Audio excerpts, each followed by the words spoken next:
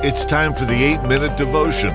The 8-Minute Devotion is a daily message that fills you with hope and encouragement from the Word of God. Here's your host, Pastor Cameron Walcott. Well, hello, and welcome back to the 8-Minute Devotion, our Tuesday episode. I'm so glad, friends, that you have decided to join us today, that you've decided to spend these 8 minutes of hope, 8 minutes of life, 8 minutes of encouragement from the Word of God.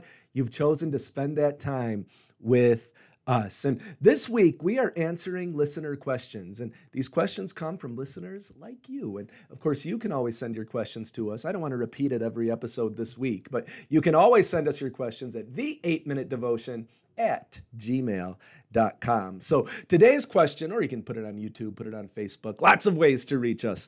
But today's question is this: if I pray a lot and still mess up, does God get annoyed with me? I like this question. It's a very real question. Someone asks us this: if I pray a lot, I seek God, I want to please God, but yet I still mess up, I still sin, I still make a lot of mistakes, does God get annoyed with me? Well, I'm going to answer this question. Spend the next several minutes answering. There's no just one absolute answer I can give you. This isn't going to be a yes or no question because I want to look at this question holistically. I want to give us a full picture to this question. Let me start by asking this: how does a father feel when his beloved son or daughter does wrong? How does a father feel? Let's say, I have 3 children. Of course, I've talked about Caleb, my firstborn, many times, who passed away in his sleep 3 years ago now. I have Evan, my son, he's now 14. Anna, my 9-year-old daughter. And, I love my children very, very much. And when they make a mistake, when they do something wrong, when they sin, and they even do stuff that they know better, they know they shouldn't have done, and they still do it, how do I feel? Well, am I disappointed? Yes. Am I sometimes, can you even use the word annoyed? At times, yes. You could say that I'm disappointed. I'm annoyed. At times, I'm upset with them. But do I stop loving them? But do I say, oh, well, Anna, you did that again. I told you not to. I'm not your dad anymore. No. Do I say, well, Anna, I don't love you. I'm not going to provide for you anymore. No. It's true that I get disappointed. It's true that I get annoyed. It's true, of course, in my case, I'm not a perfect father like God the Father. My reactions may not always be perfect, but yet my reactions are based in love. I'm disappointed. I'm upset. Sometimes I have to punish, but I do it all out of an attitude of love and acceptance and correction and growth. And friends, I think that's a picture of exactly how God feels. When you're his beloved son and daughter, when you've put your faith in Jesus and you genuinely want to please God, you genuinely want to walk with him, when you sin, God does not have wrath against you. God does not say, well, I'm going to destroy you for that sin. If you've put your faith in Jesus, you are his son or daughter, you are accepted by God. But that also, I've heard some people say God's always in a good mood. I've heard some hyper grace preachers say God doesn't even see your sin once you're saved. He, whatever you do, it doesn't bother him at all. You repented one time. That's all you ever need to do. God's always in a good mood.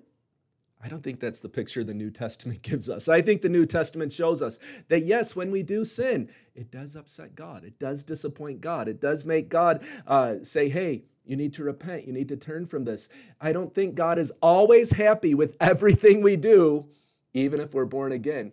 But I do want to affirm that does not mean that, oh no, I sinned. Does that mean I'm not saved anymore? Does that mean God's just wrath is against me?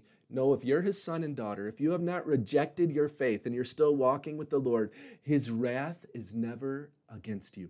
He is accepting you. He accepts you with love. He may be disappointed. He calls you to repent when you consciously commit sin, but his demeanor towards you is love. God loves your prayers. Even when you mess up, God loves spending time with you. So I want you to know that. Don't think, well, I sinned yesterday, I better not pray today because God's annoyed with me. No, God loves your prayers. And in fact, when you sin, the number one thing you actually should do is draw near to the presence of Jesus. Draw near to the presence of God. Spend time in his living presence. You should never draw away. You should go towards him in love. You should. That's what God wants. He delights in your prayers. So even when you have mistakes, even when you have flaws, remember that. God also desires for you to be changed and transformed to become like Jesus. As we, I have 4 quick points I want to go over and answer this question. 4 quick things I want you to remember. If you pray a lot, you still mess up. Is God annoyed? 4 things to remember. Number 1, I want you to know that God's wrath against you is gone. God's wrath against you is gone. As a child of God, you once were a child of wrath. Now that you're born again, now that you're saved, God's wrath towards you is gone. He does not see you the way he sees the world. He does not see you the way he sees the sinner. He is not waiting to destroy you. You are his child. Just like a father would never want to destroy his beloved son, God does not want to destroy you. His wrath towards you is gone. Second point is this: although God's wrath against you is gone, he may still discipline you as a son or daughter. That's our scripture for today, Hebrews 12, 6 and 7. For the Lord disciplines the one he loves, and chastises every son whom he receives. It is for discipline that you have to endure. God is treating you as sons. For what son is there whom his father does not discipline? The scripture here says that the Lord disciplines the one he loves. That if you are a legitimate son of God, God will discipline you. God will chastise you. God will chasten you.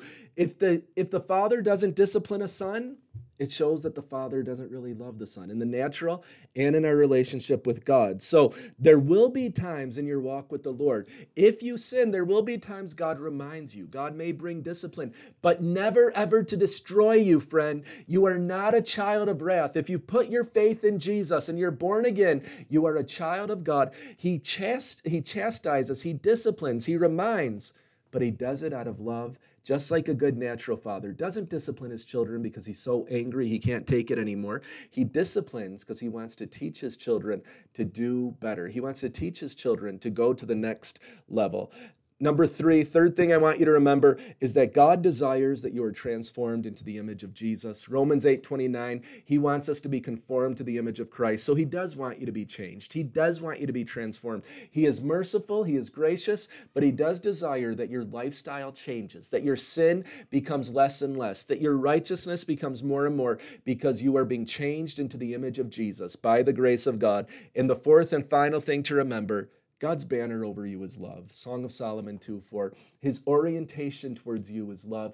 It's not wrath. It's not anger. God is not waiting to destroy you. If you have repented of your sin and put your faith in Jesus, his banner over you is love. Don't come to the Lord worried. He's not going to hear me. He doesn't want me to pray today.